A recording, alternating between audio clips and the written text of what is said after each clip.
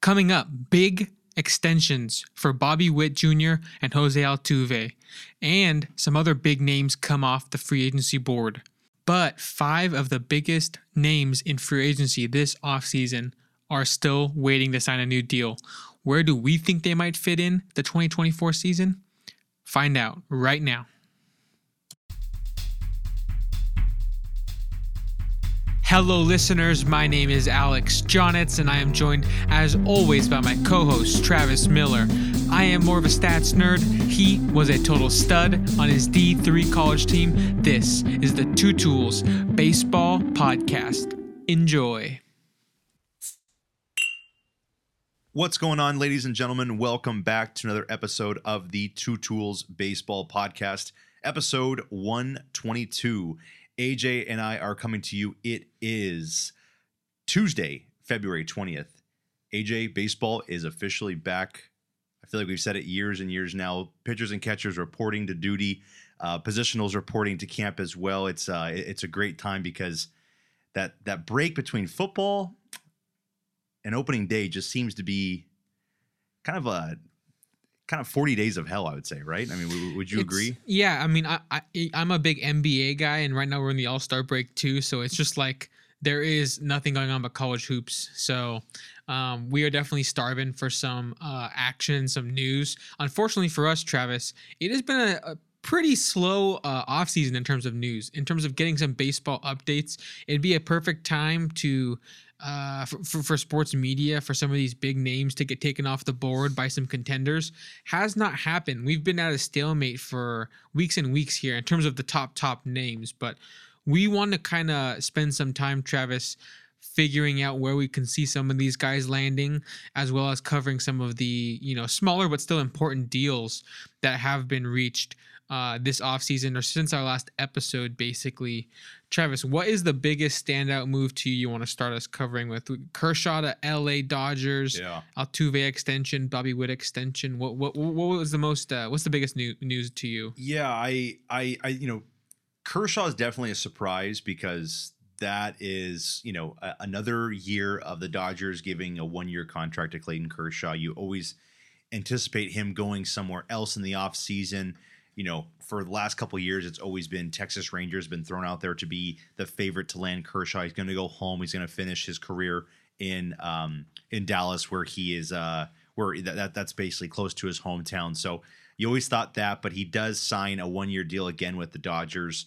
And for a guy that's probably not going to be pitching very much this season, he's going to come back probably second half of the season to start his 2024 campaign. It's shocking, but no, I think that one of the biggest ones, and rightfully so, was the Bobby Witt. That's always good to see, Alex, because we see so many teams kind of just go year after year after year with a superstar and never really just truly commit to him. And it's really cool to see the guy that they saw debut. I think it wasn't last year. I think it was in 2022, Alex. I think last year he finished his sophomore year, but really had a breakout season, and he's only going to get better and better. And it's good to see that the Kansas City Royals are committing to him.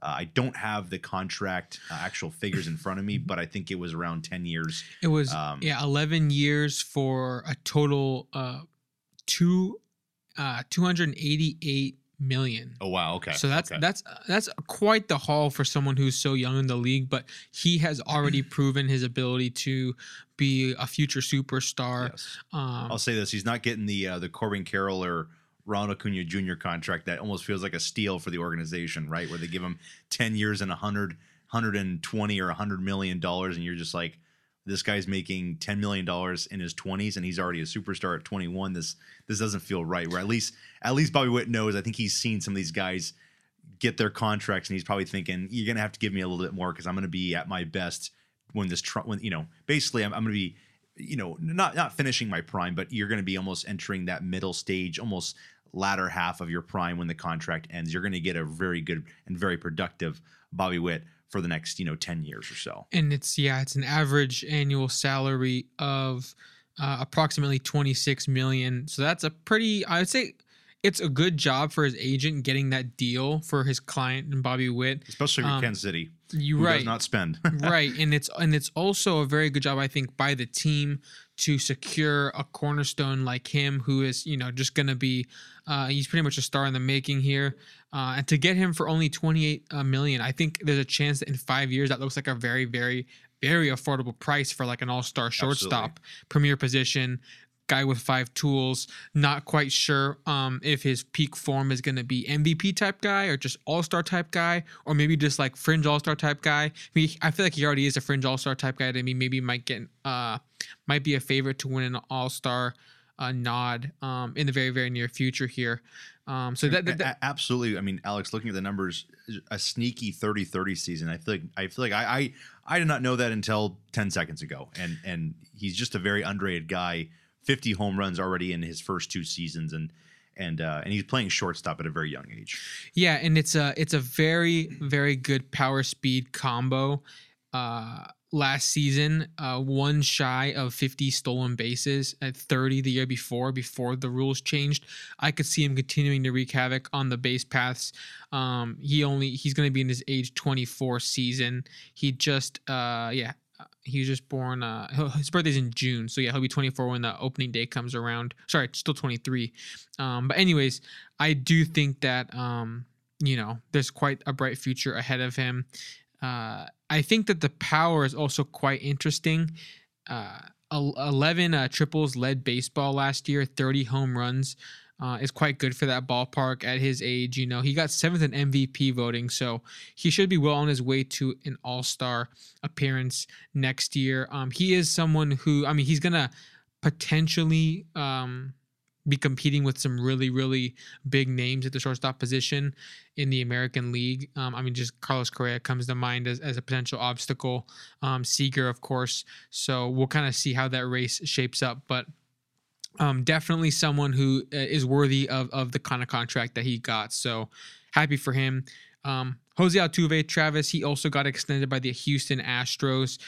To me, that's just a good symbol of kind of a team doing good by the guy who has been the cornerstone of a dynasty, right? The cornerstone of a team that has made, I lost track, Travis. I don't know how many consecutive ALCSs they've made. It's been like 6 or 7 I'll tell you or this much. something. It started in 2017. So, that you basically... You do the math at home, folks. That's seven straight years of reaching the American League Championship Series, which is just absurd. But I believe the new contract is 5-year, $125 million. That takes him from 2025 through 2029. So basically, for the rest of this decade, Altuve will be an Astro, barring a trade, of course. But it feels like he is truly their franchise guy, and they're kind of treating him as such with this extension.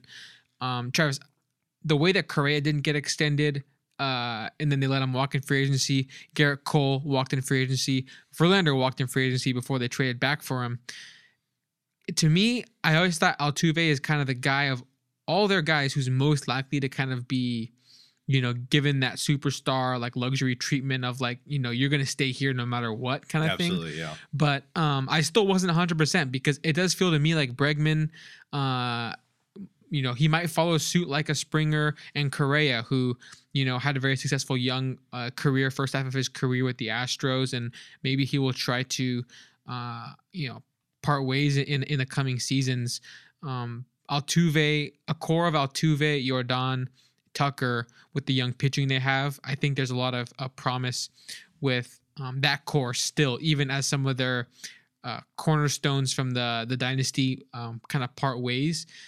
So I think that it's just interesting to me that the Astros have been a bit greedy is not the right word. I guess just frugal when it comes to offering contracts to Correa and other guys that have left. But here with Altuve, it's kind of no expense spared, which is good for him and good for the team because he is sort of, the heartbeat of the team. Yep. It feels like when he's not in that lineup, there's just this kind of missing X factor that he kind of provides. But that being said, it's not like it's a crazy, crazy deal. Just 5 years, the average annual value is nothing crazy at all. So what was your reaction to that? Just kind of expected or what? Yeah, expected. Again, you didn't really think too much that, oh, wow, his contract will be ending this year. He was signed I think it was back in I think 2017. I think after his MVP year, but he did have a 7-year, $163 million contract. I apologize. It was from 2018 to now 2024. It was when it's ending. So it's nice to see them kind of just put a star on that one player and say, you are kind of getting the franchise tag. You've helped us win multiple championships. You are, again, like you said, the X factor, the heartbeat of the Houston Astros. We want to keep you in an Astros uniform till you retire, and you'll go into Cooperstown most likely one day. I guess we'll see if he'll go into Cooperstown or how long that might take it with everything and all the background noise. But I do love the move because, again, like you said, if I had to bet, Alex, I don't see Bregman returning. I feel like the Astros would easily let him go because it's not really their fault. They are just so good at developing guys in the minors and bringing them up to the bigs, and they become MLB ready instantly. And we've seen that with Jeremy Pena, and we're going to see that hopefully this year with and I totally butchered or blanked his name, but the starting catcher, Diaz, who should be a very good hitting catcher for the Houston Astros, and probably will represent possibly the AL in the All-Star game for the future to come. But they just are so good at developing guys that it just feels like man, they can easily let guys go and then maybe use their money to sign other players. For instance, sign Josh Hader to almost a record-setting deal or a record-setting deal for a reliever, and you can use those funds elsewhere instead of basically re-signing or extending guys that have been a part of the team for many years. That's their strength. It's been their strength for the last almost, it feels like 10 years. I feel like 10 years ago, this is when this train actually started. In 2015, I think they went to the American League Division Series and were ultimately defeated by the Royals, who won it all. But that was kind of the start of the Houston Astros and this dynasty that they've been on. So it's at least good to see that the one guy that we all know. When we think of Houston Astros right now, we think of Jose Altuve, and it's good to see that he's at least getting the franchise tag for the foreseeable future. But yeah, looking at his last season and seasons prior, he's really not shown much signs of slowing down. I think he found a way to kind of preserve his skills or maybe adjust his skills with age. The power numbers are still pretty solid. He had 17 homers last year, and that was just in 90 games. He did miss quite a big chunk of time, about 2/3 of the season he missed. So 17 home runs and 14 steals in that span. We're talking about probably a 25-25 type of season if he's fully healthy. Which at age 33 would have been quite remarkable. He was still a 4 Fangraphs WAR guy last season. He had over 150 WRC plus, so still a well above average hitter. Still a very good on the base paths. Base stealer. Plays at least average defense at second base. So that's a pretty important position, of course. So even ignoring the Astros ties there, I think just in terms of the raw production, you're getting a guy who's going to continue to probably play at an all-star level. I think he, sort of adjusted his approach a bit. He really is maximizing, I think, his pull tendencies. I mean, he's not always looking to pull the ball, but when he is, he's able to get in those Crawford boxes or off that big wall in left field over there in Houston because Altuve, he doesn't have the craziest raw power, but he knows how to use that power to convert it into extra base hits in the left side of the field there. And of course, if he needs to, he can go to the gap in right center or can spray it through the infield and beat out infield stuff and even bunt when he needs to. So you're getting a guy who knows how to kind of adjust as his skills change with age, which I think is another key reason why this contract will likely end up being pretty fair. Yeah, no, absolutely. And you mentioned, he doesn't have crazy pop, but for some reason when October hits, it comes out. Yeah.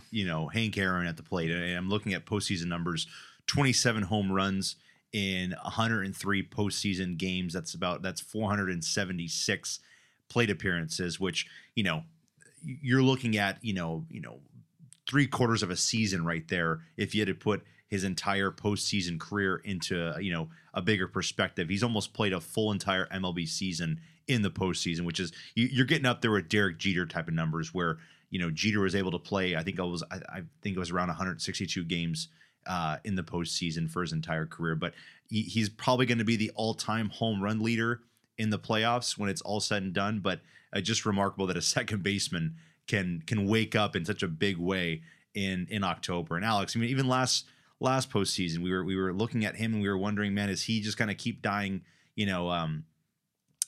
off with the power? How's it all going to look in the postseason? 2022, he had 0 home runs.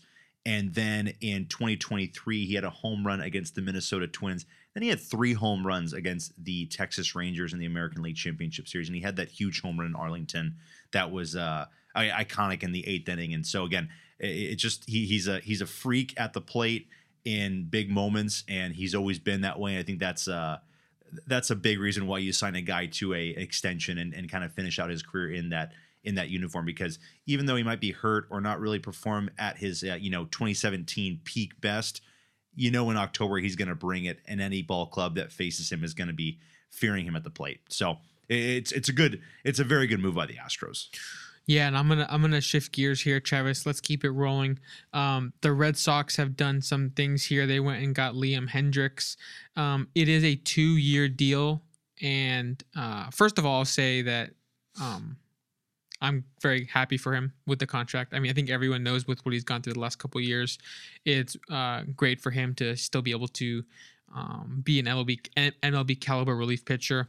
I did just confirm, I wasn't sure. He did get Tommy John towards the end of last season, I think in August, around there. So to me, that sounds like he will not be pitching next year. That's why it's a 2-year deal. So it's kind of just a 1-year deal, and it's going to be on pause for a year. That's kind of how my brain is processing that. So with that in mind, it seems like it's sort of an investment in 2025. Maybe they saw some good value there, help him rehab. Maybe they, are confident in their ability to sort of help him get back to where he was before the surgery. And the Red Sox have proven some ability to develop pitchers, so we will see how that goes. Their bullpen has been a strength in my mind the last couple of years. Absolutely, yeah. So you're adding him to the likes of Kenley Jansen, who had a good year with them. Chris Martin had a really phenomenal year on a rate basis with them. So you're adding another weapon, but it won't be for this coming season. Mm-hmm. And Travis, just on top of that, Kenley Jansen had a quote I saw on Twitter today. I'm not sure if you saw it. He said something about how when he signed this deal, he signed a 2-year deal there in Boston after his 1 year in Atlanta. And he was told, according to him, that first year, which was last year, 2023, that was going to be sort of like a reboot year. And then they were going to go all in 2024. And he says now it seems like they maybe have changed focus because they haven't really spent a ton in this offseason, right? Yep, of course, that could change. I mean, they could sign Bellinger and Montgomery tomorrow, and then they're stacked. And we'll get into it, but they could sign the big 5 that are available right now, and their team could totally shift and change. But yeah. Right. Yeah. But just looking at what they've done so far, Kenley Jansen expressed some concerns, or at least just some maybe frustration or confusion about why the team hasn't sort of gone all in like they maybe said they would, according to Kenley. But I think that overall the Red Sox in the last couple seasons have adjusted to a more conservative approach with their spending, not spending too much on the big guys, not retaining guys like Betts, obviously, as that's a few years ago now. Yeah. But then they kind of dished out for Story, which was interesting. And Story is still a really good player who was hurt for them. Had to recover from that took quite some time. But overall, I think that the Red Sox are kind of trying to play smart with their finances, not trying to kind of overextend with any bad contracts. They did secure their guy in Devers. But yeah, I think that they're kind of an interesting case of a team that's trying to sort of, I don't know, in my mind, they're always like a big market team, but they're kind of not spending like it. They're kind of not managing the roster like one. So especially in that division, right? I mean, right. It's going to be really competitive. Lots of stars throughout the division. They let go of their general manager, Chaim Bloom, and brought in a new regime. And, things are going to be, it feels like totally different in the coming years for them. But yeah, I think it's those Kenley comments in conjunction with the fact that they went and got Hendriks, who can't pitch this coming season. It kind of shows Red Sox might not be all in on this coming year. And guys like Kenley might get disengaged from the team a bit if they don't start out well. So Yeah. where do you see them next year? And I wonder if those conversations came with Hein Bloom and with him gone now. Sure. It's probably, he's probably, again, like you said, confused as to where the team's headed. And with a new front office and a new kind of management, he's probably thinking, what does my year look like? I know it's my last year on the contract, so I'm not kept into this for 2 or 3 years, but you've got some concerns. But I've always viewed the Red Sox this year, they're, I want to say they are a big market team, but they sometimes just don't play that way. But they always seem to be successful. They always seem to have a 95 win season that you just don't expect. I think going back to what, Alex, 2021, we're not expecting the Red Sox to do anything, and they were an inning away from going up 3-1 in the American League Championship Series against the Astros. It was just a typical Red Sox move. Like, they just have all the success you could not think of, and they put their best out there on the field. But yeah, I don't know what really to expect. If I had to predict, they're going to finish probably last in that division. It's just a tough division. They could definitely win 75 games or around that, in that 70 win margin area, but I just don't see them really doing a lot in that division with how stacked it is. So it is very questionable on what these moves mean. Is Liam Hendriks basically sitting out this year to replace Kenley next year, because they're going to let Kenley, of course, walk after that contract? I don't see them extending him. I probably see them trading Kenley later on in the year if he has a good season and the Red Sox are not trending in a very good direction. So a lot of question marks and what they're going to do. Right now, Alex, it's glad to see that they signed Devers, but I just feel like it was the wrong time. And you let probably one of your best position players of the century leave in Mookie Betts. And if you would have used the money to re-sign him and you would have kept Betts and Devers, that would have been just a really cool and fun core to just really build off of for the entire 2020s and even onto the 2030s, however long Mookie Betts plays. But that was one guy that you saw it slip away, and you just kind of scratch your head as to what are the Red Sox going to do now. And like I said, re-signing Devers was very good. It showed the fans that they really are invested in their talented players. But I just there are a lot of situations where I look at the Red Sox and say, what are they really doing? They are a household name. Fans across the world know the Boston Red Sox, and they're one of the most popular teams in North American sports. But you gotta scratch your head and just wonder, what are they doing? And the Liam Hendriks move, I kind of get it, but at the same time, it's kind of just like, you're giving money to a guy that, and you really don't even know how he's going to come out in 2025. After Tommy John, he could just be totally washed, and his career could be basically coming to an end. So it's a good way, Alex, to transition to Brandon Woodruff, because he's dealing with the same situation. He is going to be having I think he had Tommy John, so he'll miss all of next year. So 2025, he'll be hopefully coming back to a rotation, but he just signed a 2-year deal with, again, his original team, the Milwaukee Brewers. So he's going back to Milwaukee, will not pitch in 2024, but will be back in 25. He was a name that I definitely was wondering, would teams, of course, Angels fan, I'm thinking, would Angels make that move? There were some other teams as well, but I always thought, is it something that you would do to ensure that, hey, you have a quality starting pitcher? You'd hope a quality starting pitcher in 2025, because when he's at his peak level, he is a top 10, top 15 pitcher in the game, Alex. So what do you make of that move with it being kind of very similar to the Liam Hendriks deal?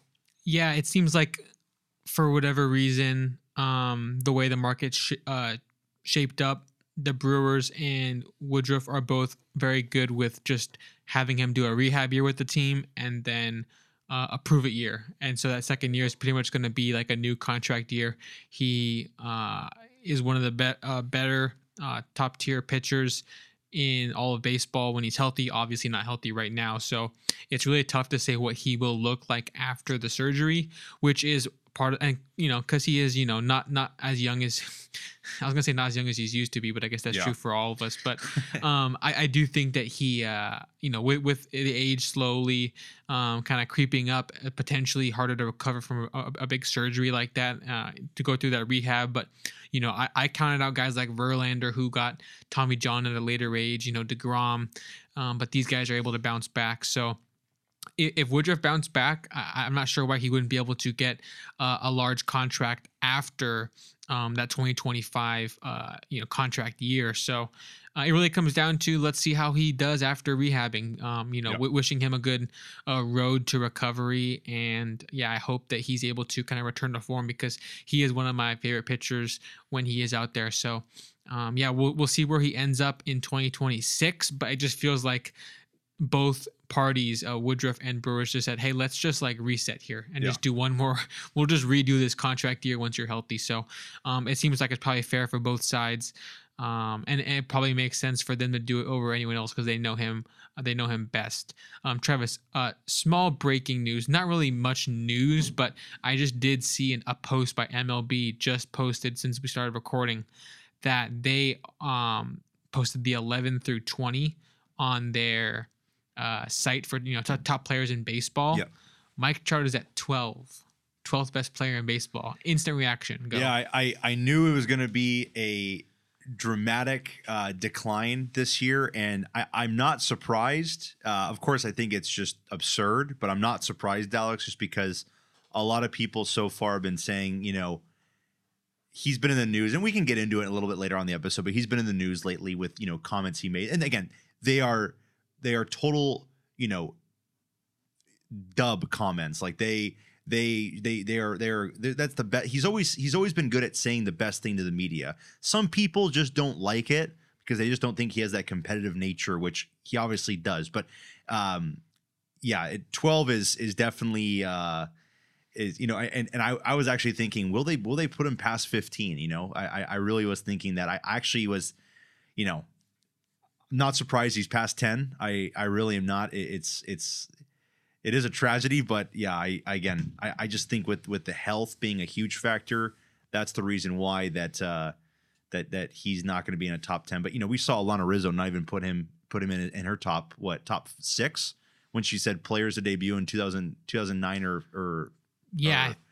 sooner or whatever. Was he like Freddie Freeman was number 1. He was like 7 or something like that, and she says that he's just been hurt, but her list goes back to 2009, but it has Seager, who's played he had 7 years of the greatest baseball of all time. And we could rant all day long about this, but Alex, I'll say this. I'm not surprised. It's absurd, but MLB just doesn't, I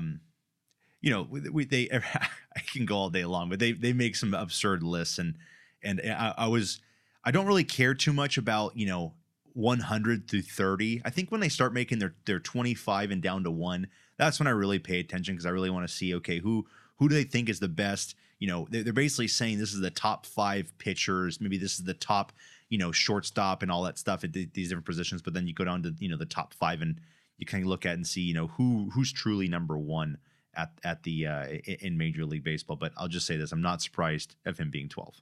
Yeah, overall, I'm not incredibly surprised, but I was at least a little bit surprised. I just wasn't expecting to see that on my timeline, as I'm just kind of checking for updates while we're recording. But overall, we'll kind of get more. I'm excited to make ours. Right. We'll do our lists for positions and top players in baseball before opening day, and we'll be able to kind of get into it a little bit deeper.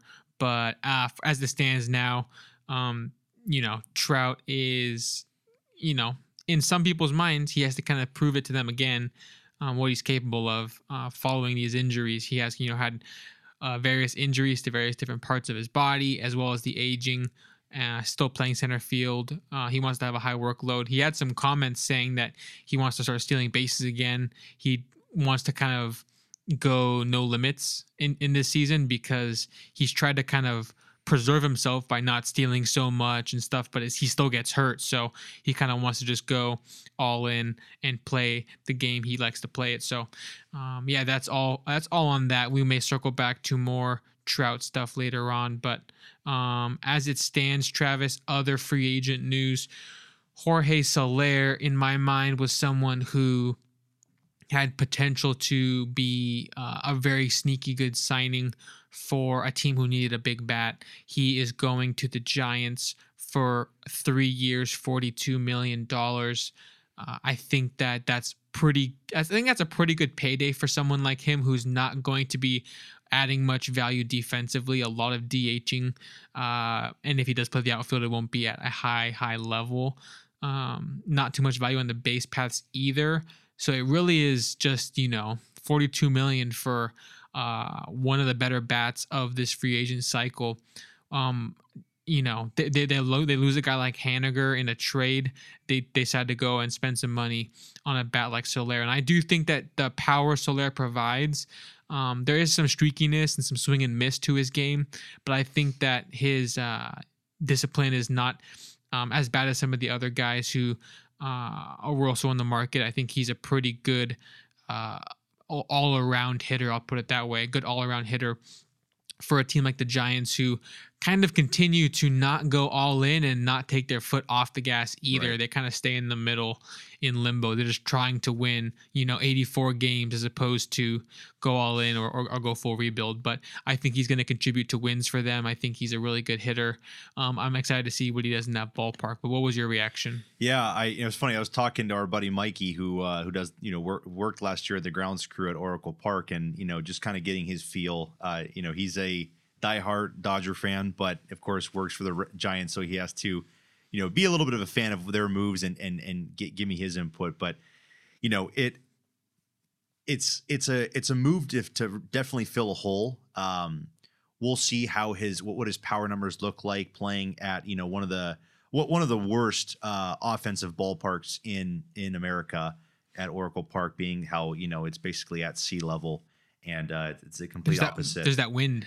There's that wind. It's the complete opposite of Coors in Colorado. But it's definitely a move to fill a hole. They do have some exciting players. I'd be interested to see what happens with some of these players. Of course, with the new Korean standout that we're going to definitely see a lot of this year, and I'm excited to see how he performs. But they're kind of, and they're not like the Red Sox, but they play in a juggernaut division where you look at the Dodgers and they should just be the clear favorite to win that division.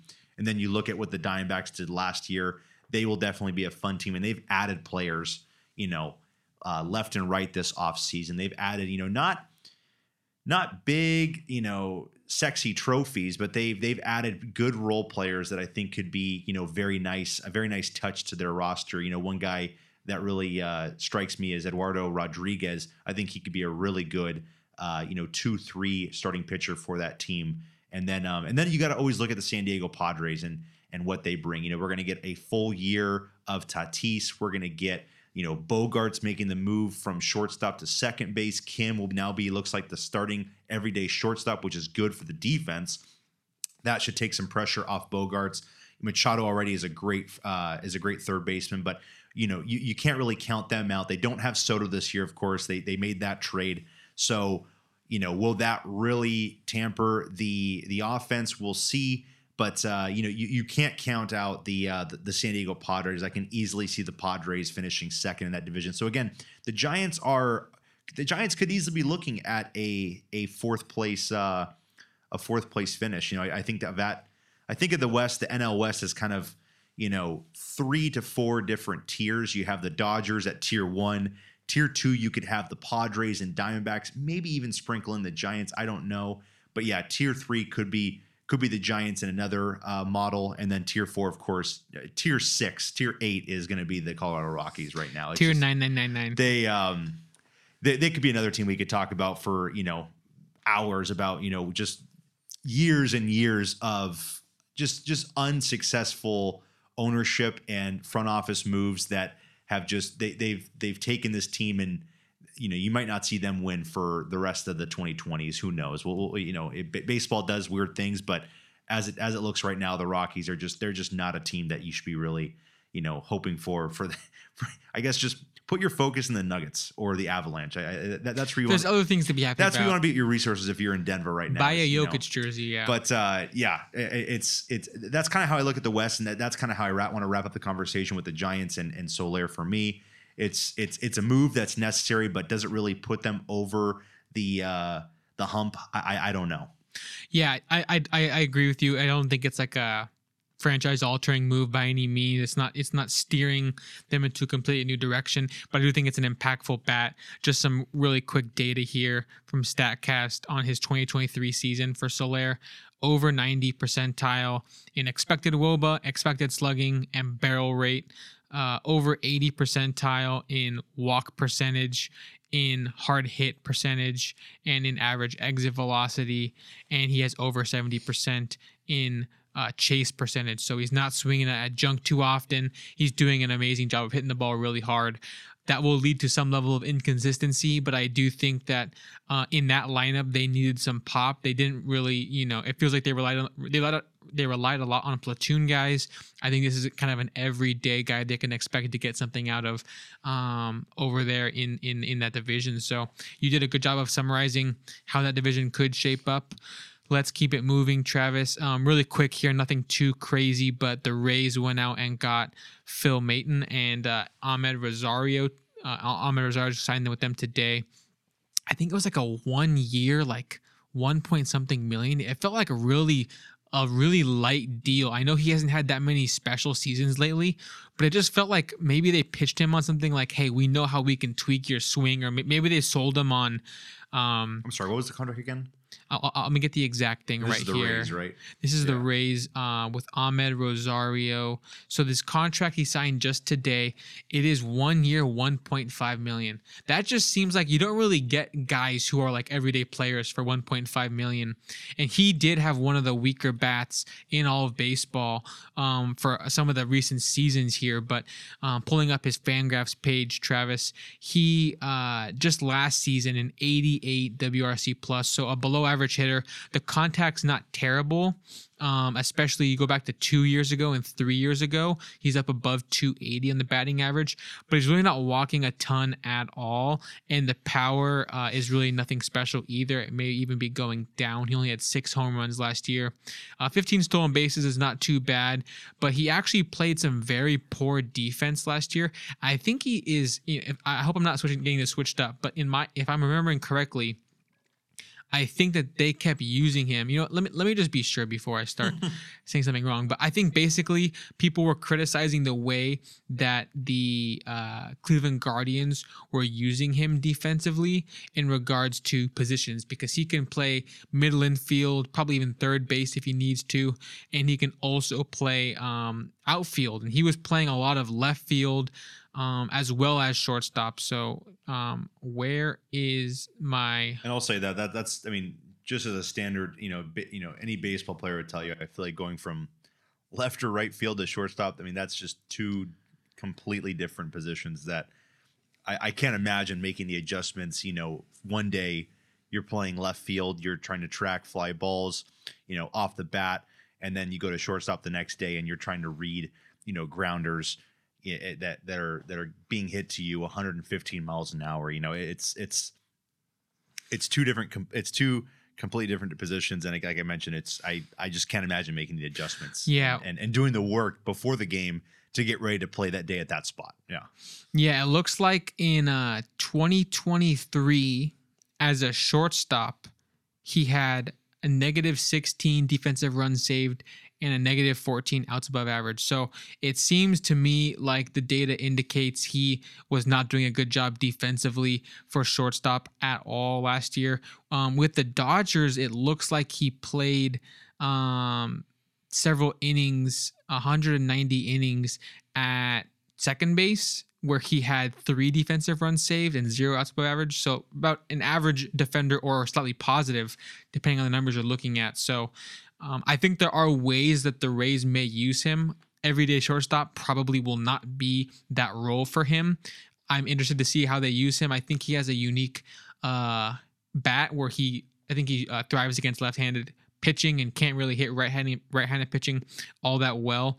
So Travis, if any team is going to take a take a deep look at your profile and figure out how they can maximize you, we know it's the Rays. Yes. So I'm interested to see what they can get out of a guy like Rosario. But overall, the defense was not special at all last year.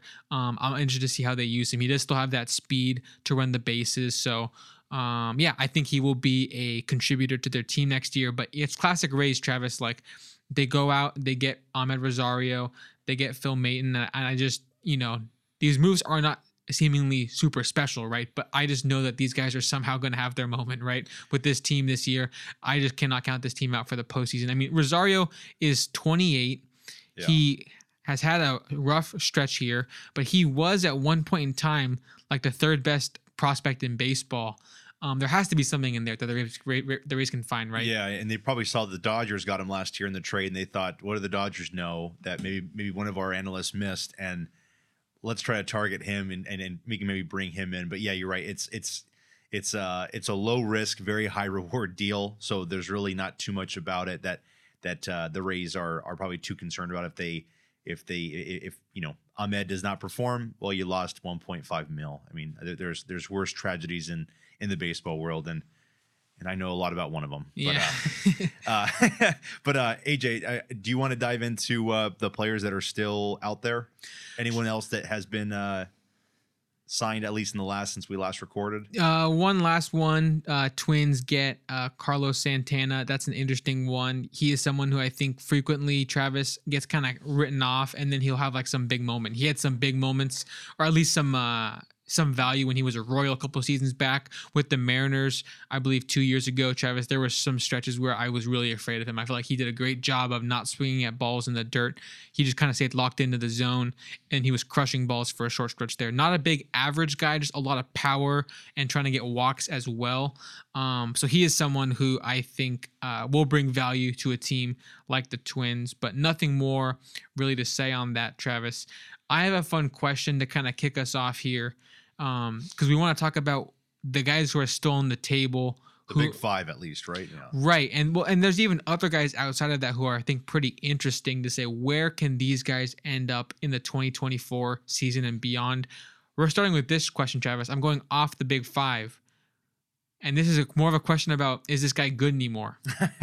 Is Tim Anderson an opening day starter for an MLB team in 2024? Yeah, I know. Because I'm just looking at the season he had last year, and because I was going through the guys who are free agents right now, and I was like, I've heard no buzz on Tim Anderson, right? And a couple years ago, we're talking about All-Star. Well, we did hear Angels buzz in November. We heard some Angels buzz. I think even at the trade deadline, some people were like, Angels should get him. I'm like, okay, we have Zach Neto. Like, I don't really need him. Yeah. But just looking at his season last year, I mean, a 60 WRC plus.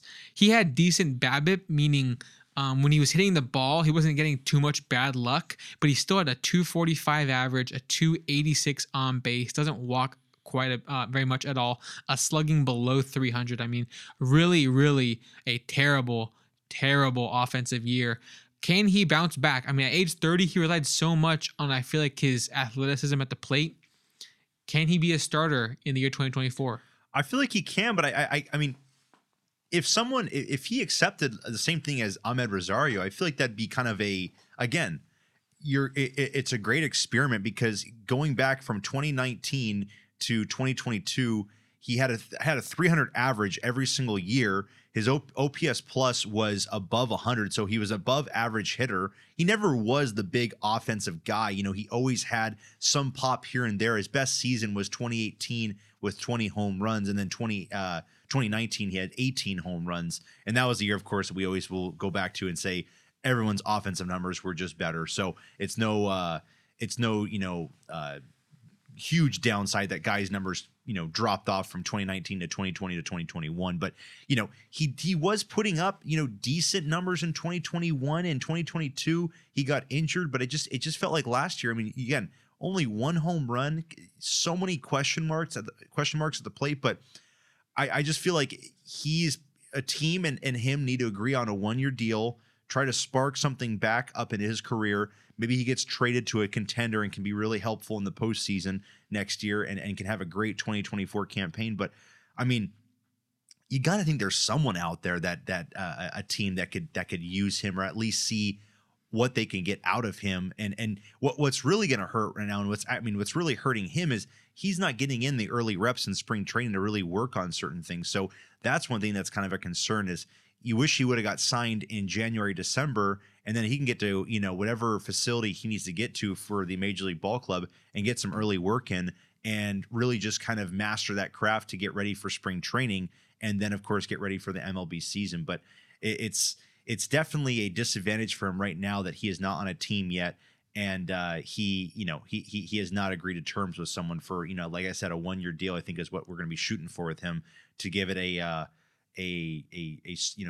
see what you got. We're going to give you one chance this year, and maybe you can prove yourself into getting an extension or getting signed by another team next year for multi-years. But you got to, again, it's just crazy what kind of player he was, Alex, 2 or 3 years ago. If he was in this situation 2 or 3 years ago, people would have been giving him $20 million a season, Right. It's really a huge surprise. Yeah, and I'm just trying to figure out what team might make sense, because the Oakland A's.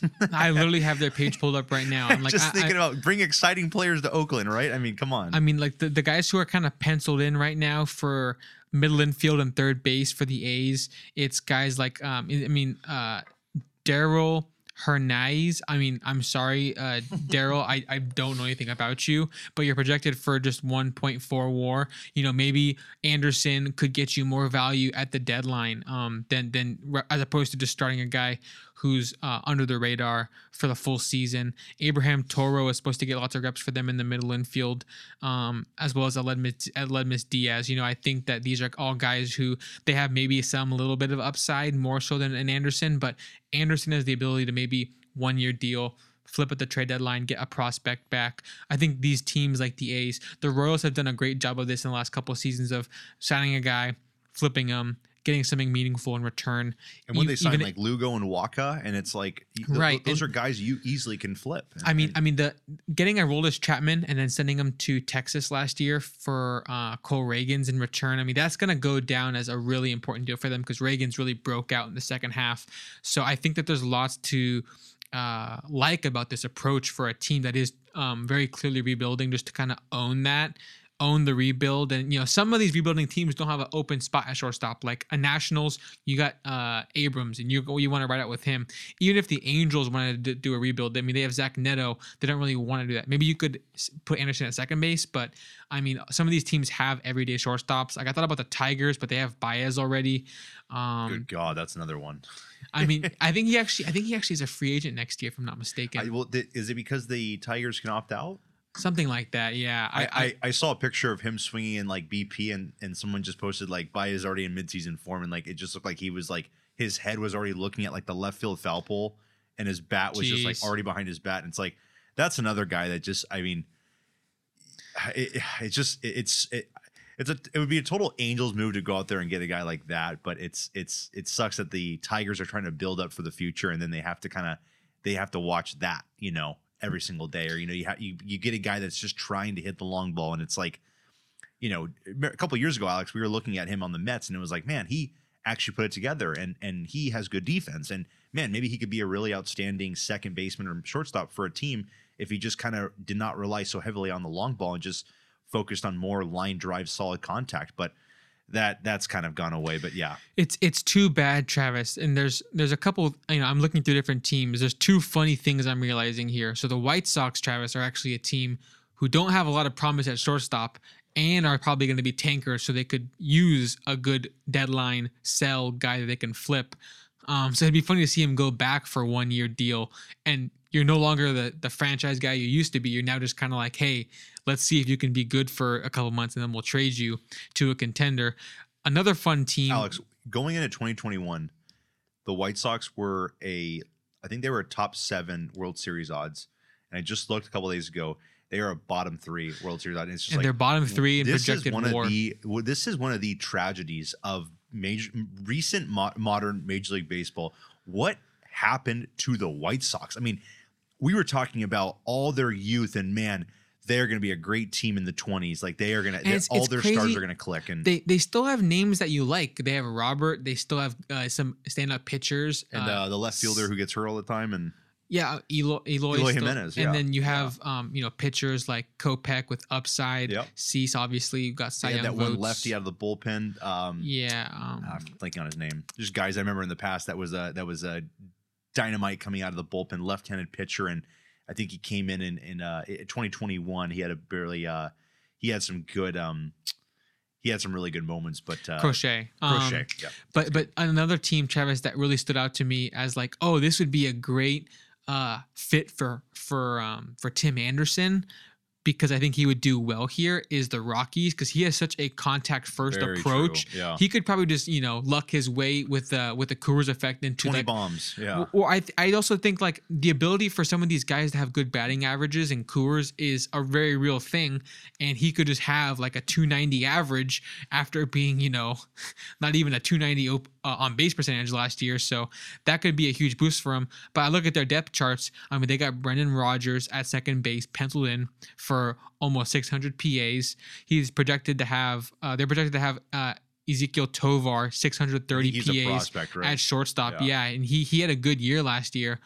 And then Ryan McMahon, everyday third baseman. So they're like the one team who I think Anderson could recoup some value if he went there. They don't got a spot for him. Yeah. Even though they are rebuilding and could use a trade chip, they're not really a good candidate for that reason. So not sure where Anderson fits, but I did like the idea of starting off with like an oddball candidate, not one of the big names, and just kind of. Yeah, you're right. Because he's been a big name the last several years, and I just truly have no idea what's going to happen. But Travis, let us switch gears to some of the bigger names here that are still on the table to sign with some of these teams.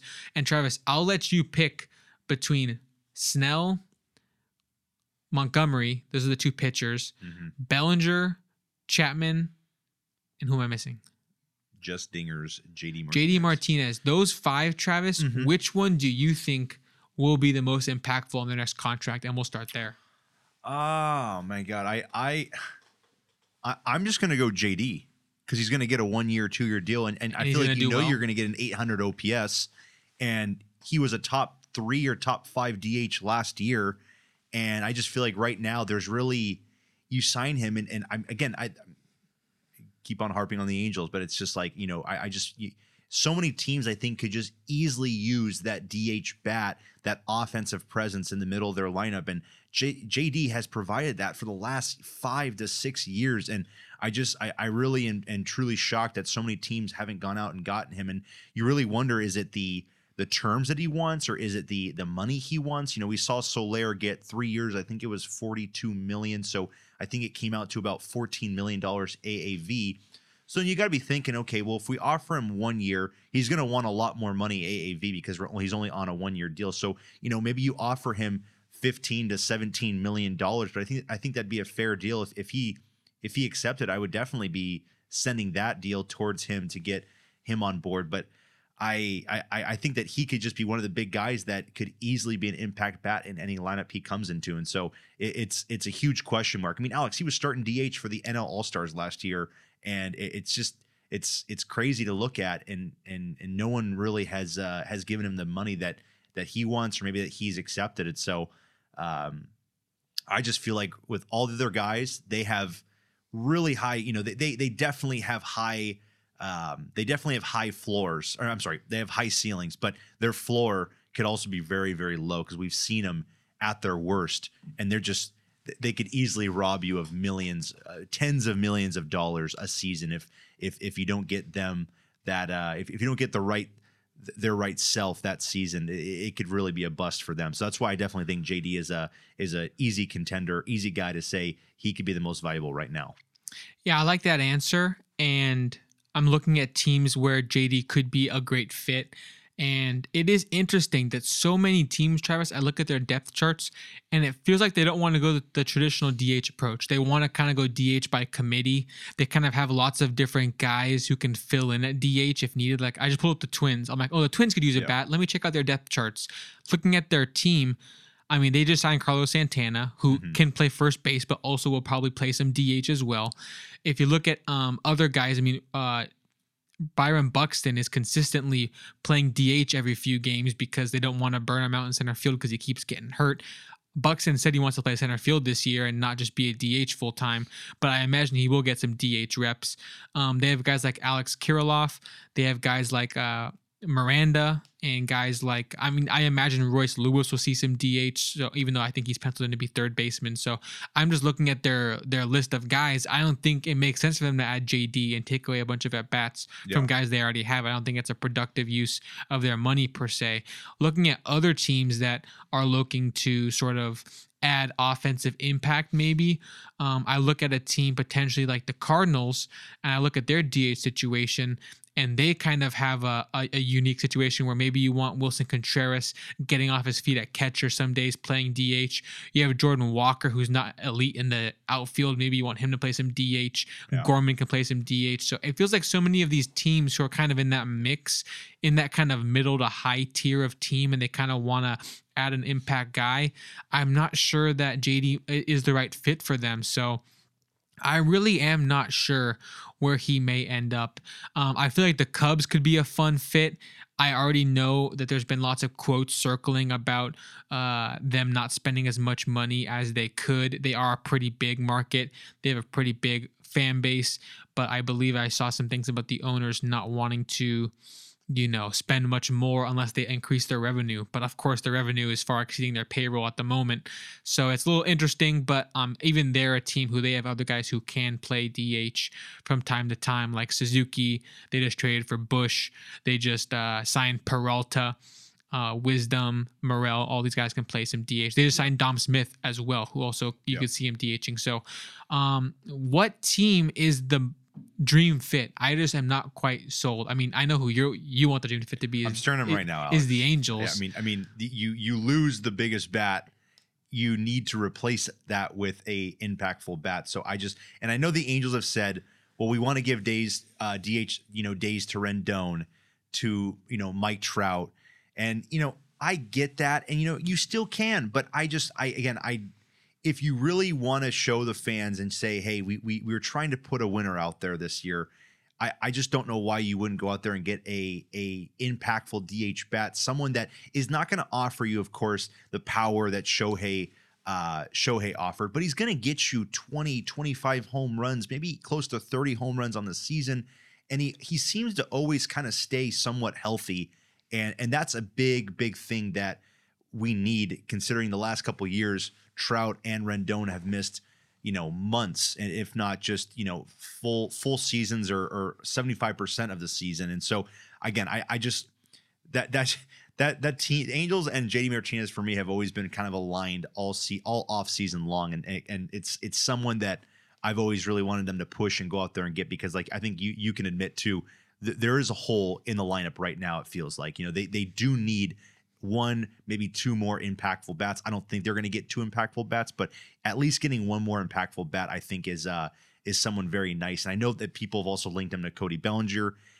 That's going to be, of course, one that I am very scared of, because he plays great defense, but we just don't know what kind of Bellinger we're going to get. And we know Bellinger is going to want a deal that's going to be, $20 to $25 million AAV. And he's probably going to want at least 6 or 7 years, so that's something that I would absolutely be scared of if we got him, but it would be nice to have another lefty bat. But I look at the Angels, Alex, and again, I don't want to be biased because they're our team, but I see a huge spot in the lineup right now that needs to be filled by someone. I think a veteran like JD is someone that could easily help us out. And looking at the Angels, you highlighted them. I'll take a brief look at their DH situation by Fangraphs projections going in the next year. Who do you think is the number one person that Fangraphs projects to have the most plate appearances as a DH for the Angels? I'm gonna either say, Mickey or Adele. They actually have Drury. They have Drury getting a lot of DH reps. Wow. But it's still divided heavily. It's 200 plate appearances for Drury. Who do they have them? Oh, they have Rengifo playing second? Second base is if he's hurt. mostly it's a split of Rengifo and Drury. So Drury, when he's not at second base, sometimes playing first, sometimes can play third, and sometimes can play DH. Which that's why I like Drury, is because he can play around the field like that. But looking at Drury getting DH reps, Aaron Hicks, the second most DH reps by projection, and then it's Trout, Adele, Rendon, O'Hoppe, Ward, and then Sano with 7 plate appearances as DH. And Sano is someone that we're forgetting about, and I know he's looked a lot leaner than usual, but yeah, we'll see what happens out of spring. You know, that's where he'll earn a spot on the team if he has a really good spring. And just looking at, you know, that depth at DH or lack thereof, I have to say JD does make a lot of sense as a guy who can be a DH 90% of games. You can maybe buy Trout a day or two there. Maybe you trust JD as like a pinch hitter that can go into the outfield if you're losing because you just need that offense. Sub him out if you need that defense because you get a lead. Sub him out for a guy like Moniak or whoever else can play good defense out there. So there's a lot to kind of consider there. Especially if a guy like, maybe let's just say Nolan Schanuel has a rough start to the year. Drury maybe needs to play a lot more first base, so he's playing a lot less DH. You need that everyday bat at DH that's going to contribute. So Angels are one team that have recent experience with an everyday DH in Shohei Ohtani, so it would make sense to kind of fill that gap with another everyday DH. But Travis, I mean, we could go on about different teams that could use an everyday bat. I think that a team like the Diamondbacks could use a thumper. They're might lose Longoria here. I think that JD would almost be like an upgrade in that kind of same middle of the order spot. But they have already signed Peterson. I feel like he is a logical fit to platoon as a DH, maybe a little bit of outfield there for him.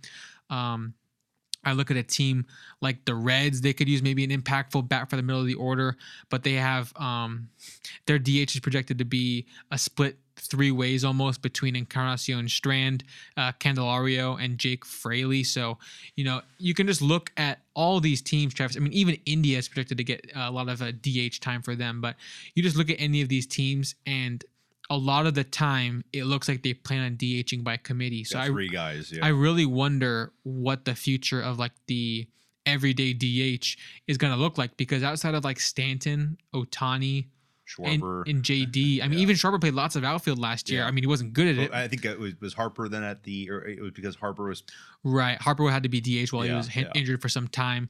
But I mean, most of these guys, I mean, the Nelson Cruzes of the world are usually not. I mean, they're not really around anymore. And so, outside of Ohtani, Stanton, and JD, it seems like most of the time even Yordan, they put him in left field quite a bit. Yep. They're trying to get other guys to kind of rest their legs. But Travis, let's keep things rolling here. Another guy who needs to be talked about ASAP, Blake Snell. Yep. Cy Young, 2-time Cy Young, but just fresh off of a Cy Young season. Everyone kind of knows, you know, maybe he's not in the absolute top tier of pitcher. He might not be, he's not going to get, you know, like a Garrett Cole type contract when Cole signed with the Yankees. But I'm sure Snell and his agent are working to get, you know, a contract worthy of a 2-time Cy Young winner who's still pretty much in his prime. Had an amazing year last year by strikeout standards, walked a ton of guys, but got out of all the damage. So where do you see him potentially landing? Do you think it's going to be a good deal for that team? Are you nervous about whatever team might sign him? And where's that fit? Yeah, I mean, with Snell, again, going back to the floor and ceiling concept, again, I think with him, it's a high ceiling, Alex, and I think it's a very low floor. You know, I think you're going to get somewhere in that range season after season. You know, I think that he's shown signs of being, you know, inconsistent, but he does have good numbers so far for his entire career. But, you know, I know he's had a lot of, you know, there's been a lot of speculation with the Yankees, and the Yankees would be a good spot, I think a really good spot for him, because it would kind of take pressure maybe off him of being that ace. But I'm sure he really wants to be that ace for a you know, a contender or for a ball club. But, you know, don't really have too many teams, Alex. I mean, again, like I've highlighted the Yankees. I'll also highlight, you know, great. You know, I think Angels need pitching. I think Angels definitely need, I think, a top ace to lead off in that rotation. Now, it would be 5 lefties in a rotation, and that would just be it's something that it could work. I mean, there have been 5 righties in a rotation, but it'd be interesting to have 5 lefties in a rotation or at least 4 of them starting every single time out there, that'd be very interesting to see and look at. But I could see Angels being a great fit for Snell or even Montgomery, but he's a tough one because I'm curious now as to what the waiting game is going to be and what this means for the start of his opening day, because you always wish to have these guys signed before pitchers and catchers report. So it's definitely interesting. Do you have any teams that you think in mind right now? Yeah, I'm not 100% sold on anybody being like a favorite for him. I mentioned to you just before we started recording that the Phillies, it came out just the other day that the Phillies offered Yamamoto more than the Dodgers did, but the Dodgers kind of won that bid, probably a lot to do with Ohtani's presence and the Dodgers trying to become like a Japanese fan hub. But the Phillies obviously made a big bid for a starting pitcher. They may look to make another bid for a guy who may be a tier below Yamamoto, but still highly impactful, obviously experienced against MLB guys. Maybe they go for a guy like Snell. I think that you look at their rotation, they could maybe use one more guy. They have decent depth. Wheeler Nola is a great top 2, and then it kind of takes a step down to guys like Taijuan Walker, Ranger Suarez, who still could be impactful, maybe just to a slightly lesser extent. And Christopher Sanchez for them had a really good year last year. Looking at his stats now, he had a 3.44 ERA for them, decent strikeout to walk ratio. He had just 18 starts for almost 100 innings pitched. He's 26, 27. Looks like he is just turned 27. So I think he's a guy who could easily be a 5 starter for them. But then if they went and got Snell and then made Sanchez like the sort of 6 starter / long reliever / first guy you call up when someone gets hurt or needs a maybe Taijuan day off. doesn't even work out, Right. I mean, Taijuan, Ranger, or Sanchez, those are 3 of your 5 who don't feel like amazing about, right? You feel good about them, but you don't feel like they're this lock going in the next season. And you can say that about most pitchers, but...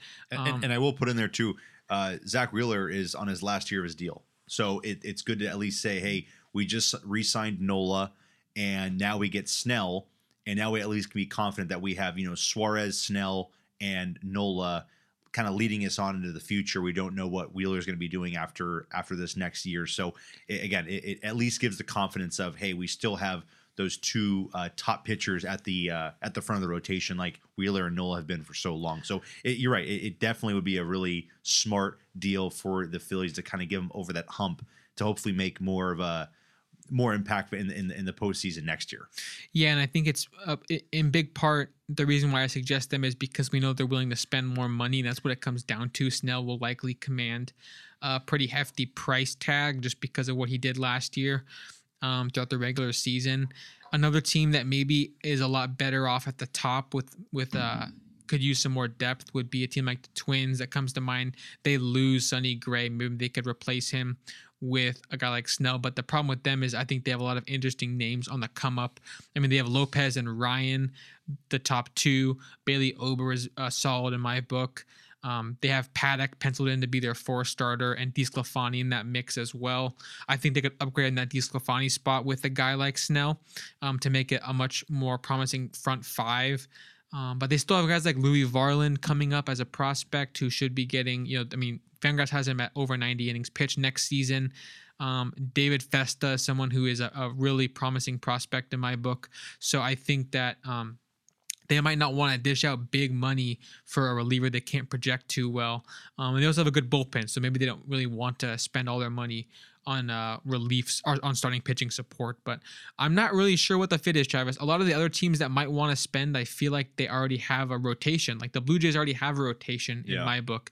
The Astros kind of like their guys, I think. The Yankees, for the most part, I think they're kind of set with the guys they have. They easily could go out there and get Snell, and he would, I think, be a really good fit for them.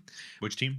The Yankees. Okay. But they already have, Cole, Stroman, Rodon, Clark Schmidt, Nestor Cortez. That's a 5, right? Forgot about Stroman. That's right. That's right. Yeah. That's a 5 in my book that easily you could say Snell is an upgrade on Cortez, but I think that they probably like Cortez and Schmidt towards the back there, and they can figure out other options should things go haywire with one of them. I'll throw out another team. I think also, just go a little bit up north and go to San Francisco. I think that they already have Logan Webb, Alex Cobb. They have a young but a very good prospect, Kyle Harrison, who made some starts last year. Not 100% sure on who else they have at the moment, but I think that imagine having a Webb, Snell, starting two in a rotation. That would be, I think that'd be very, very good. And you're looking at Snell's numbers being pretty much almost you think the same because he's going to a heavily favored pitcher's ballpark in San Francisco. So I think that could be another place that you're right could make sense, and the Giants could be thinking to themselves, we need to get an impactful player because so many teams in this division have done that, and we have not. The last 2 years have been the narrative of we fumbled Arson Judge and we fumbled Carlos Correa. So you look at those two players and you thought you're going to get huge impactful bats. They did not happen, and it was kind of an embarrassment. And you got to think the Padres and the Dodgers were definitely making fun of them for fumbling both of those high all-star caliber players. Yeah, and that's not a bad shout out for the Giants. I mean, yeah, looking at their projections for next season, Logan Webb, obviously the ace. Kyle Harrison, you mentioned, a good up-and-comer. Tristan Beck, a young pitcher, projected to get 139 innings for them. Jordan Hicks they signed to potentially be a starter because they gave him a multi-year deal. And him, it's a question mark again. Exactly. I don't really know what to get out of him. Yeah. And the fact that I said his name so quickly here, like it shows that there's not tons of like promising depth. Cobb, we both like. I think he's coming back from an injury. Robbie Ray is supposed to be in their team, but he's going to be rehabbing an injury he's the first part. 100%. The first part of the season. I mean, imagine if Robbie Ray came back, you can, and he was impactful. You could really have an interesting, starting down the stretch, with Webb, Snell, Cobb, Ray, and then you have Kyle Harrison rounding it out, and he's kind of the future. But it could be a fun rotation. You look at it, and the Giants could easily be looking themselves as saying that's what's going to lead us this year. And then our offense is not too bad in itself with Soler, with I know looks like Mitch Haniger left, but with Yastrzemski and with the new Korean player, it could be a fun team if you add a guy like Snell. It could really get interesting for the Jung-Hoo Lee, for the Giants. Yeah, Jung-Hoo, that's right. So looking at one last shout, I think the Reds are a team that need to add if they want to be a top competitor this coming season. They had a really fun year last year, but I still feel like they're light this year, a little shallow. And looking at their starting pitcher situation, I see Hunter Green, obviously high upside guy. Graham Ashcraft, I'm pretty high on. They went and got Frankie Montas, who he's supposed to be a full go. And then after that, it's Andrew Abbott, who's young and up and coming. Not sure what you're going to get, though. Nick Lodolo returning from injury. Nick Martinez. Like, it really kind of shallows out a bit with some more question marks. I think they could use some reinforcements on the mound. But yeah, Travis, I think one lesson here is that almost every team could use a good starting pitcher, but how many are willing to pay that price? Exactly. So that's the big question. Almost everything we just kind of went over kind of applies to Montgomery as well. Exactly. He is someone who, I mean, you're talking about another lefty starting pitcher, but he deserves to have a conversation just because he was very successful for the Rangers down the stretch, in the postseason. So I am wondering where that fit is for him. I think the Rangers going back would make sense, but I've, heard things about them not wanting to spend big. So I'm not really sure if they're going to be able to pay that price tag for him. I'm wondering how this settles, because I did see a quote from, it was Heyman or someone, saying that the Angels basically are not really in on any of these the big five, as you mentioned, so to speak, but they're sort of monitoring, right? Because if these guys just don't get signed and spring training starts, it's like, okay, like these guys want to play this year. Yeah, obviously they're going to be on a team, and maybe they start to settle for a bit lower of a or deal, a 1 year deal. If they start to settle for a discount just to kind of concede and say, okay, I guess there's not as much demand for us as we thought. Let's go ahead and just take a deal now. With whoever's offering the best value, maybe a team that's more under the radar, like an Angels, maybe a cheaper team that's trying to cut back money, like the Cubs are trying to cut back money right now.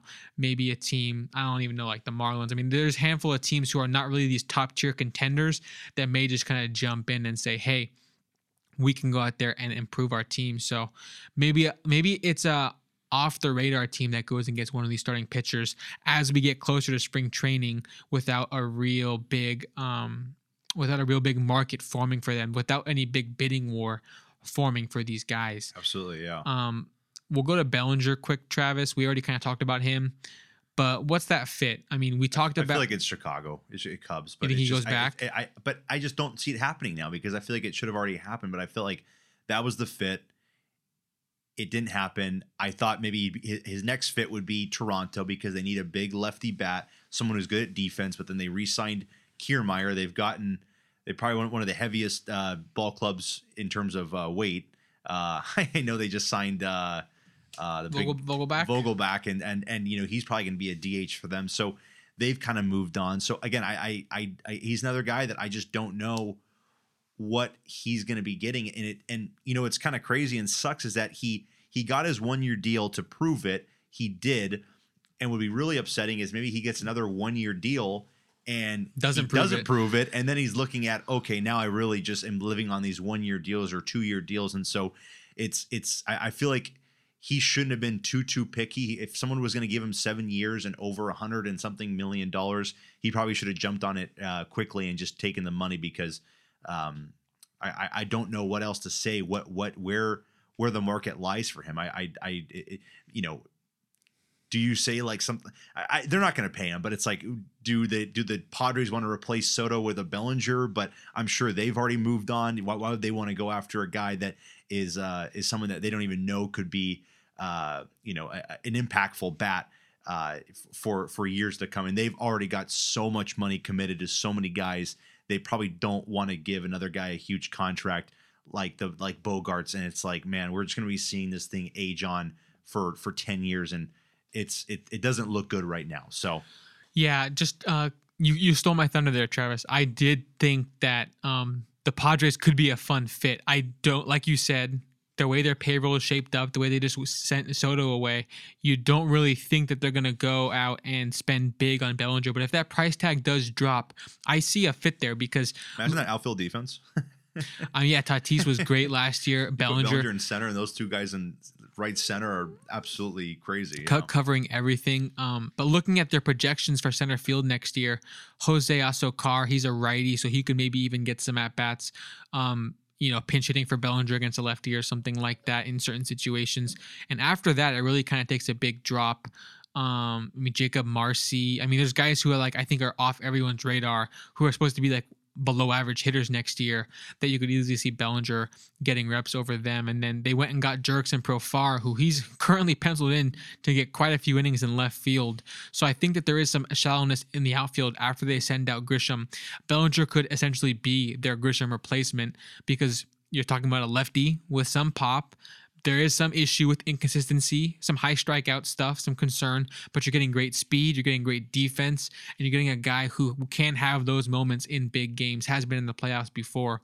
So I wouldn't mind that pickup at all. I think it also would just be fun for the little Padres-Dodgers fan rivalry, chippiness could be quite interesting. But looking at the Padres, they also do have some spots at DH, so you can almost see him filling in for guys like Tatis and give Tatis some DH time to keep him off his feet a bit. So that being said, you mentioned the Cubs, of course, as a natural fit. I also do not see it happening, even though it made sense when the offseason began. But looking at the Cubs right now, Hap will be their everyday left fielder. They have Pete Crow Armstrong likely to get a lot of playtime this coming season as a top prospect himself. He will command, I think he's an elite defender, so I think he will probably be getting a lot of center field time. Then you have Seiya Suzuki playing a lot of right field.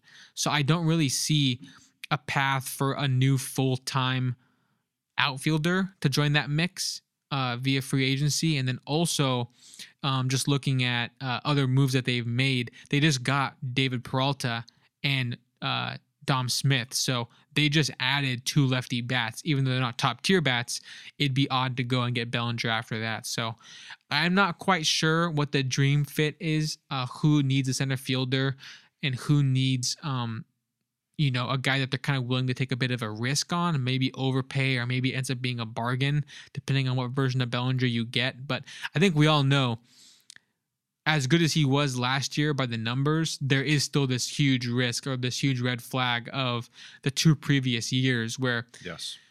I mean, he was not a below average hitter. He was a negative. He was worse than a minor leaguer. Yeah. If a minor leaguer took his spot, I mean, he was really, really bad for a long stretch there. And it was confusing to see that the Dodgers were you think such a smart team and could adjust players. They could not fix them. So then everyone's thought was nobody can fix this guy. Then, right? I mean, why would the Cubs try? Good try, but it's gonna be $19 million wasted on that 1 year. But it turned out to be a fantastic year. And I think what Bellinger did a little bit with the Cubs was sell out some of the power and focus on a bit more contact. He did not have the exit velocity numbers that he used to, but he was able to kind of barrel up the ball a decent amount and just cut the strikeouts way, way, way down. So he kind of changed that approach a bit and still managed to get 26 homers, 20 steals. So a very productive year for Bellinger, we all know. But I do think that adjustment, it might make him into a higher floor, but a lower ceiling. Yes. And so we'll kind of see what version of him goes into the future here. But yeah, another guy who I think a couple months ago we said, oh yeah, he'll have a good market. And then just players are reporting and we've heard nothing for a good stretch here. Yeah, absolutely. The last guy, Travis, before we wrap up the episode, Matt Chapman. What's the fit? I mean, he is someone who we talked about before the episode. Yeah. You're getting a consistent glove at third base. You're getting a guy who has well above average pop, inconsistency with the contact, lots of strikeouts. But when he is hot offensively, he's one of the best players in baseball because the glove is going to be elite. What's a fit here? I mean, a lot of teams could use a third baseman, you could say, but no one's ponying up. You think he's asking for too much money or what's going on? Yeah, I'm sure he's asking for a lot of money. I mean, he's a guy that, like you said, I think he's guaranteed to give you almost 4 WAR every single year because he's going to have great defense. And then if his offense comes into play, that's only really a bonus. Last year in what was it was April. I think April and May, Matt Chapman, like the first 40 games, Alex, and he had an OPS at like 1,200. And we were like, oh my goodness, this is like he's playing out of his mind. He already has one WAR after the first season. And then it's funny, you look at his numbers for the rest of the year and you look at his season totals. It was not his worst year, but it was one of his worst years in total. And it's really funny that he had such a high and good first 40 games.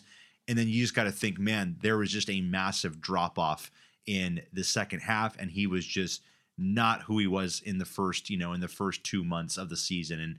And we knew that, you were getting a special Matt Chapman that you knew was not going to be consistent for the whole year. But hey, if he had something similar to that, then of course you'll take that. But I think for him going to his next team, I've heard the whispers with the Seattle Mariners, Alex, and I would probably just agree that's probably the best place for him. I would think. I mean, Suarez is playing for the Diamondbacks now, so that third base spot is open. I assume if I've checked with the latest on the Mariners, but I think that just gives him a good bat and a good defensive player at third base to kind of run with that Mariners team. The Mariners, they aren't going to have just the flashiest guys on their team. I think Julio is the main guy that provides all the magic and the pop for that team, and everyone else kind of just comes along with it. So again, I could see him working really well there. And then he's another guy, Alex. I think I really need to take a deeper dive into what other teams and what their needs are. But he's a wild card as well. I mean, one thing I'll say this, it's like Bellinger too. You're going to get very good defense. So that's the plus side, but the offense, you hope it can stay consistent all season long and all contract long, but I just don't see that happening. Yeah, I think that's a fit with the Mariners in terms of the roster. You mentioned, there's not a shoe-in third baseman after the departure of Eugenio Suarez. Currently, as it stands, Fangraphs projects Josh Rojas, who they got from the Diamondbacks, to get third base plate appearances, as well as Luis Urias. Neither guy super stud. I think also at second base, you're getting most of the at-bats to Jorge Polanco, but maybe Rojas could go fill in over there a bit as well. I think that the Mariners, they could be done, honestly, this offseason. Just looking at the moves they made, they kind of struck quickly all at once by trading. They went and got Garver, and then they went and traded for and they got after getting rid of Eugenio Suarez, they went and kind of filled that void by getting Mitch Haniger offensively playing right field. And I think that overall, they're probably content with their team. Like you said, there's not a lot of superstars all over the place, but I think they have enough quality players, above average players, to make do. I think that Polanco, Crawford, Ty France, of course, Julio, Cal Raleigh, Mitch Garver, there's enough bats there where you don't have to necessarily justify spending big on Matt Chapman. But I do think that he would help their team as well as most teams that don't have a third baseman already. And you kind of alluded to the fact that Chapman is kind of a lock for good WAR because of his production of his career so far. But just kind of looking at his recent seasons, it's like 4 WAR, 3.5 to 4.5 WAR the last 3 seasons. So we're talking about a guy who is going to contribute wherever he ends up. The defense, and actually a surprisingly good base runner, even when his bat is not great. He's giving you above average base running, not a lot of stolen bases, but just running the bases. He's pretty fast, surprisingly, for a third baseman, and he just runs the bags well. So even if he is barely an above average hitter, like in 2021, I believe with the A's, his last year there, he was only a 101 WRC plus. So basically an average hitter, but still over a 4 WAR guy on Fangraphs because he did such good defense. And even if the defense is not what it used to be, it's still going to be top tier, and he's still going to be an above average bat. So not exactly sure what that fit's going to be. But I do think there's tons of teams that are interested and probably just feel like they can't justify the price tag, which is kind of the story for all 5 of these guys that we just kind of went over. But Travis, anything else that I'm missing? I feel like we pretty much covered the biggest names still on the block. I'm really looking forward to seeing where some of these guys end up. And you have to think that by March they would sign, right? I mean, you got to think that some of these guys have to be really almost hitting the panic button that I have to find a team soon, or, a lot of my suitors, and right now a lot of my suitors are basically have left me in the dust, but a lot of my suitors are basically just going to say, we're rolling with this team because they've been here for 2 weeks. We're already building that team chemistry at spring training. You would be just another distraction. So we got to kind of let loose and move somewhere else and not go after anymore. So again, it matters also if they want the money, but also if they want to play this season. And it'd be interesting to see what kind of contracts these guys get over the course, maybe in the next week or next 2 weeks of spring training to solidify their spot. Yeah. And it's, I'm not a good historian of free agency in terms of like going years and years back, but at least in recent seasons, I cannot remember when we had a time where so many meaningful like MLB caliber players were still available this late into the offseason. Pretty much almost time for us to start calling ourselves amid the 2024 season. And there's still Joey Votto on the board, Cody Bellinger we discussed, Longoria. Charles, Longoria and Brandon Crawford, do those guys just retire if no one signs them? I mean, like, they're getting older, but they still are above average players, or at least average players, you'd think. At least they could contribute on some team. But if no one offers them a deal that is worth their time, do they just kind of pack it up? I mean, tons of other depth options for pitchers outside of those top 2. Guys like Clevenger are surely going to get offers, but, who's going to be that guy that offers them a deal? I think Greinke might want to return to baseball, surprisingly, is what I heard. Lorenzen's still without a team, Cueto without a team. There's just so much depth, I'd say, ready to be signed that has not been signed. I mean, Tommy Pham, Adam Duvall, CJ Cron. I mean, are these guys going to get minor league deals? Like, we're running out of time, but that just means, Travis, we have more to cover in the coming episodes as these guys eventually start signing MLB or minor league deals in the coming weeks here. But Travis, we will go ahead and leave it at that for this episode. If you made it this far, thank you so much. We're going to make sure we cover the rest of free agency as well as coming up very soon, our top 10 at each position, power rankings, all top. We'll probably do like a top 50 or top 25 for all players in MLB compared to the MLB rankings that are coming out and angering us, as well as many other fans of the sport. But like I said earlier, if you made it this far, we appreciate you, and we'll talk to you guys next week. Presented by Tool Tools Podcast.